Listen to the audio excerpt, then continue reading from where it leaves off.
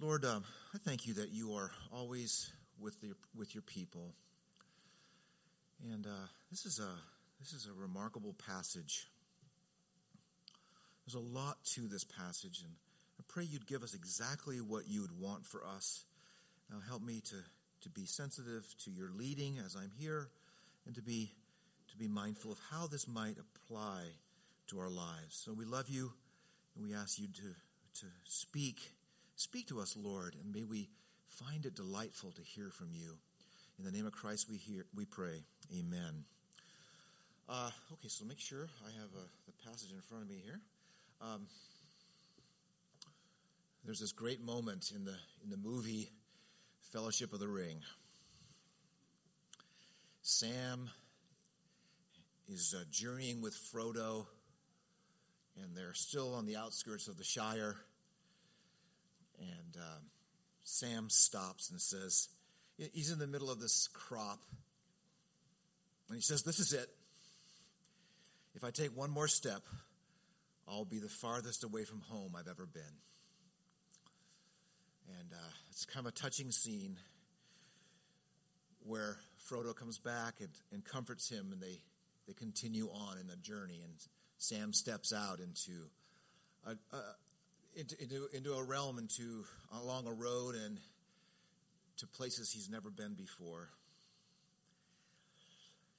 When Paul is talking to the Corinthians, I thought about how far he is away from his home, where he grew up in Tarsus, a long, long way. It's near Jerusalem, if you want to know, over there in the Middle East. And now he's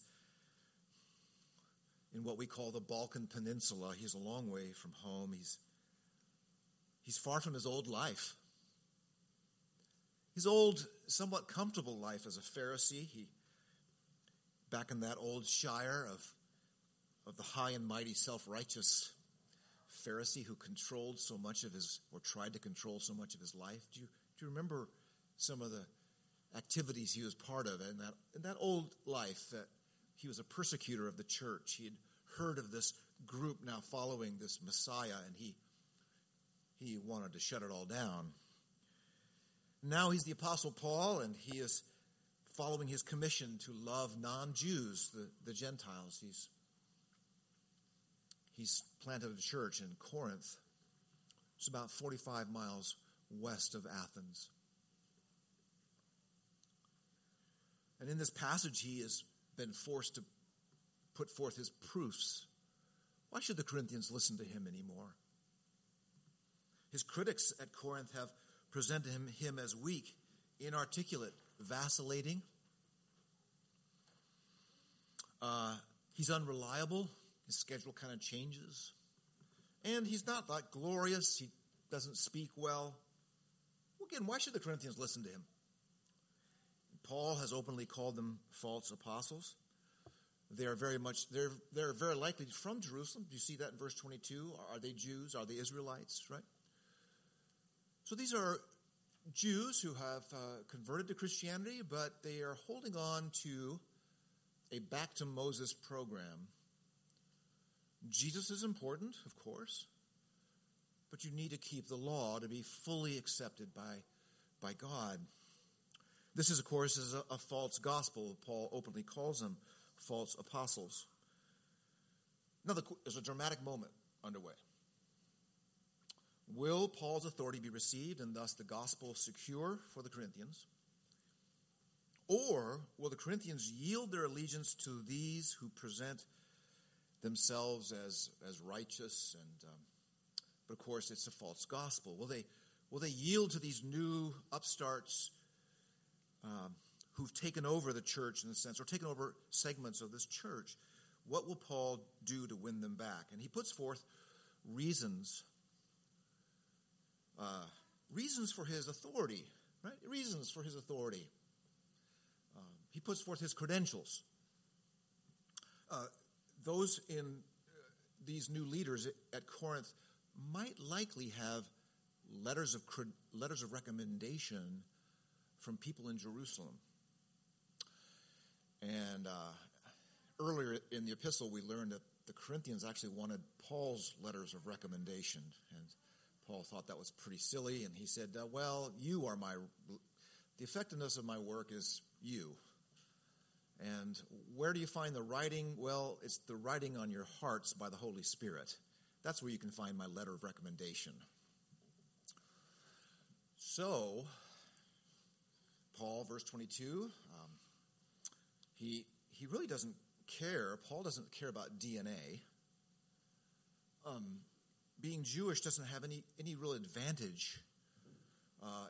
It doesn't have any real difference. But Paul is forced in verse 22 are they Hebrews? Are they Israelites?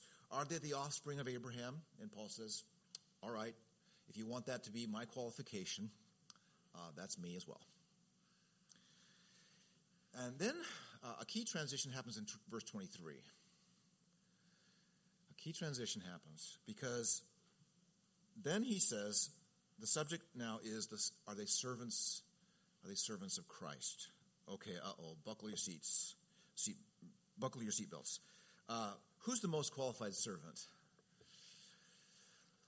And then he does something it feels impossible for him. Verse 23 says, I'm a better one.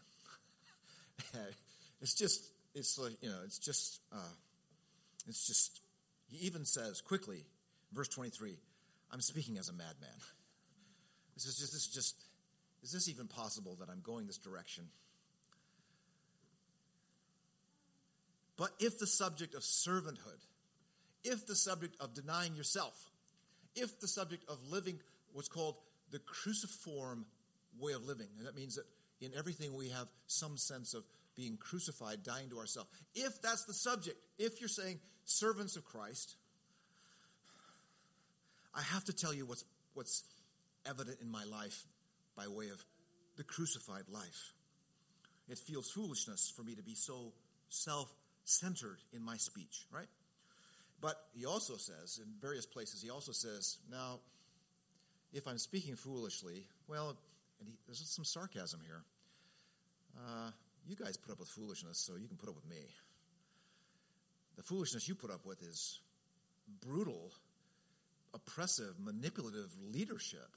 That's what Brandon preached on last week, that section above this. You put up with this harsh leadership, and it's foolish for you to do that. So Paul is now, in this sarcastic kind of way, saying, well, you bear with foolishness. Well, please bear with me. All right, so it goes on. And this has been called Paul's fool speech. Theologians have nicknamed this his fool speech. So verse 23, here it is. Far greater labors, far more imprisonments, countless beatings. You can't remember them all. And often near death. Now he illustrates it in verse 24. What do you mean by all this, Paul? It's 5 times from the Jews, 40 lashes less 1. That's 39 lashes. And that would be discipline given to Paul as he hung around a synagogue, likely preached near or in a synagogue. And the synagogue rules would be that someone who is a heretic or blaspheming God would be required to be lashed 39 times. Now, how many times did this happen to him? 5 times. Just imagine that. Now, verse 25, 3 times he was beaten with rods. Now, this would be the Romans. Brutal. People wouldn't normally survive this. Once he was stoned, that's Acts 14, in Lystra. In fact, it's remarkable that he actually comes back to that town. So beaten with rods, stoned, 3 times shipwrecked, a night and day adrift at sea. And then verse 23, often near death. Now, again, he keeps going on. Now, what describes, what doesn't describe near death? These could be some illustrations of what it meant to be near death. Frequent journeys, in danger from rivers, danger from robbers, danger from my own people, danger from Gentiles, danger in the city, danger in the wilderness, danger at sea, danger from false brothers. Those would be professing Christians. These are his labors in Christ. This all got started with the subject of servanthood. Again, what did these dangers look like? It seems to be like cascading these layered thoughts. Look at verse 27. Toil and hardship, sleepless nights, hunger and thirst, without food, in cold and exposure. I hate being cold. In cold and exposure, I would say he's left the Shire.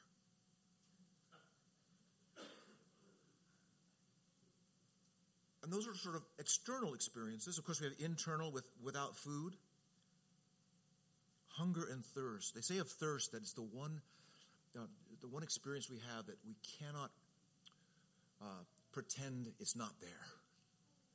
Sometimes with hunger you can pretend you can keep busy and you haven't eaten all day or something. But with thirst, it's impossible to pretend you're not thirsty. And then on top of all this, he says there's the daily pressure of my anxiety, verse 28. For all the churches, he's got to keep these groups on track. He's got to keep these church plants going. And then there's a transition here into verse 29. It's a little bit difficult. There's this inward emotional trouble of anxiety, and then he says this: "Who is weak and I am not weak?" Right? This, meaning I respond with my heart. I connect with people who are weak. I'm emotionally connected. I think that's the thought. I'm emotionally connected to people who are weak. But what about people who are deceived? What about churches that are deceived? And then in the ESV we have, who is made to fall? That's kind of hard. What does that mean, right? Some translations talk about who has been deceived, who has been made to fall, right? Who is being deceived is the thought. And then in the NIV, I like how the NIV does it. Instead of indignant in the ESV, the NIV says, I have been made to burn. Meaning, it's a passion when you are deceiving these churches I've planted. This burns in me. So that's another emotional experience. He's talked about anxiety, right? Verse 28, 29. Now it's this burning. So he talks about himself, didn't want to do it, okay. And then he concludes with kind of a humbling illustration there in verse 32. He sort of illustrates, just one more illustration, that in Damascus, he was even led out of the city with a basket, because the city and the king were after him. Early on, this is Acts chapter 9. And then some of these things really can't be proven. There's not always a witness. And so in verse 31, Paul says, God's my witness. That's an oath. In the Bible, when that shows up, you usually have a person who's backed into a corner, has no one else to prove what they're saying. And so they call upon God and say, as God is my witness, these things are true. So what do we take away from this? He can't control his life. He can't manage his outcomes. Any managers here? He can't even find food and shelter. And then he does something quite unusual. Because I think most of us would say up to this point, Paul, you are kind of a problem-centered person. You're really messed up. What's wrong with you? I mean, can't you organize your life better? Can't this be put together in a better way? And then we find out in verse 30, he says, I've just boasted, but I really want you to know what I want to boast in. Why did I tell you all these stories? Because I want you to know that I'm boasting in my weakness. The criticism has been he's weak. And Paul says, instead of being defensive, I'm not weak. Oh, no, I'm strong. He says, no, actually, you're onto something. Actually, it's true. It's more true than my critics understand. Such that I'm not ashamed of it. I realize God is in it, and I boast in it.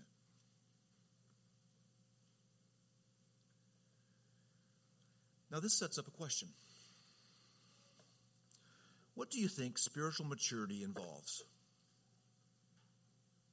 What is spiritual maturity? And we can think of many things: faith, discipline, Bible knowledge, perseverance, wisdom, discernment. What is spiritual maturity? The mark of spiritual maturity is our ability to recognize and boast in our weakness. You can see the resistance of the disciples. Jesus is training them. They have all these ideas about their lives, and they will not go to the weak place. Peter, of course, Jesus, all these guys are going to flake on you, and when it gets really tough, you can count on me. Peter does not want to see how weak he is, and so he puts up this strong front. And Jesus breaks it to him. Peter, you are going to be the first to fall, and a rooster is going to help you understand that my words are true about you. The mark of spiritual maturity is our ability to recognize and boast in our weakness. To do that, we must leave the shire to discover something that is to be understood as most real about us.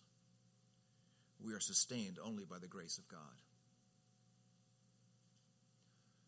And we will not learn that in the shire.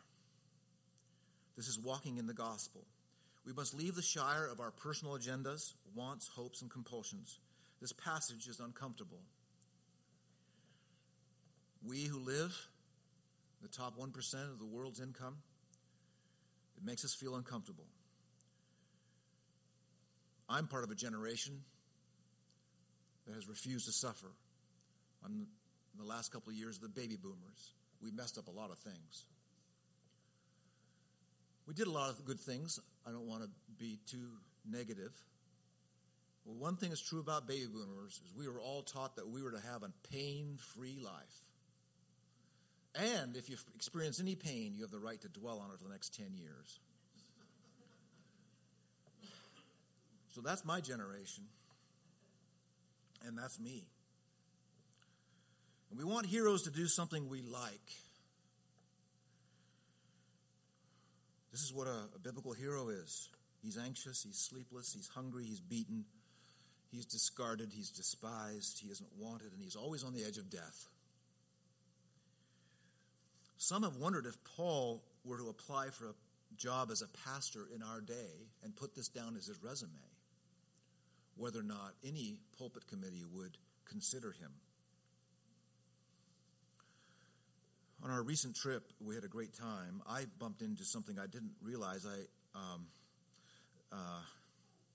It's called the Magnolia Journal. Some of you know what this is. This is a home decorating group, a husband and wife team, and I came across their journal. It's just home decorating. Okay. It's down there in the middle of Target. You can go into the Magnolia realm, and so this strange thing happens to me is that I begin doing research on the Magnolia Journal. I do odd research. So I found out there's a book being released in November, recommended by Amazon for me. Do you know I have Todd's Amazon? Did you know that? And it's recommended to me, and here it is. It's a book. Here's the book. It's coming out in November. Here it is. It's called Homebody. Subtitle: A Guide to Creating Spaces You'll Never Want to Leave. And here's the description, referring to the author. Using examples from her own farmhouse, as well as a range of other homes, this comprehensive guide will help you assess your priorities and instincts, as well as your likes and dislikes, with practical steps for navigating and embracing your authentic design style. Your shire. And if you're called to be a home decorator, please know that is a legitimate calling, and I'm not making fun of you. But I love that subtitle because it tells me so much about myself. You can create a space you'd never want to leave.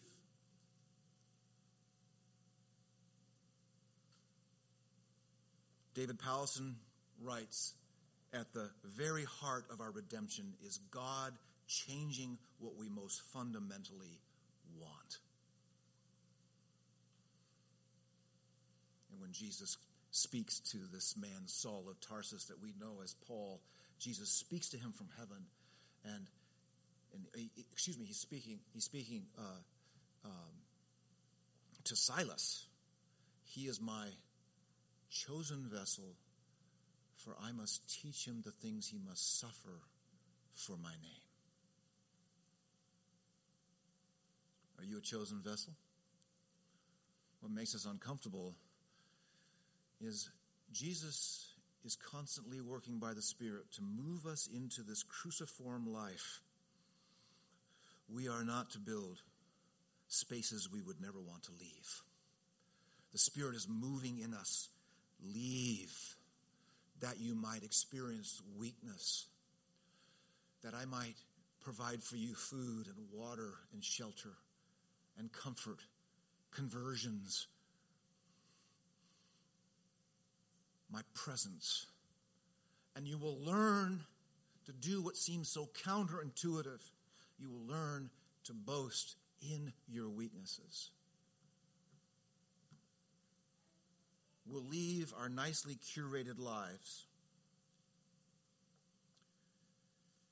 What is revealed to us when we leave the Shire? That we will need to be sustained by something that's beyond our control. And we will learn to boast in the one who gives us the power. And in chapter 12, we learn that Paul complains and wants this thorn in his side to be removed, this thorn in his flesh, I should say, this thorn in his flesh. And Jesus speaks to him and says, my grace is sufficient for you, for my power is made perfect or perfected in weakness.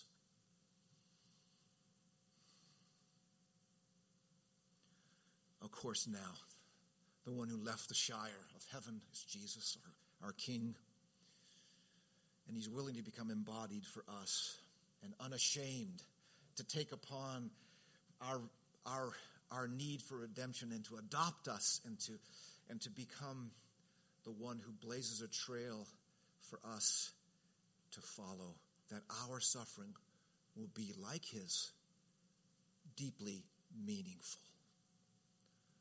So, in your volunteering for the church, in your volunteering in this life, in stepping out, move with the Spirit, and you'll be brought to the edge. These are descriptions of being brought to the edge. Perhaps you will be brought to encounter people who are not as organized as you, who are not as nice as you, who are not like you, who are not kind to you. Get ready to be offended and to think the offense nothing. And to boast in your weakness. Boast in your ability to say, oh God, I'm not all that. And please reveal to me what's really true about me. What's really true about me is I need you. I need you. Help me not hide myself from that knowledge. I'm thankful that Paul, for a moment with the Corinthians, was a madman. I'm grateful because we see what the grace of God can do to sustain a person who is weak. Let's pray. Lord, this is so remarkable that you would train us that spiritual maturity is learning how to boast in weakness. Lord, thank you that you are moving in us, you're working in us, and you love us. In the name of Christ we pray. Amen.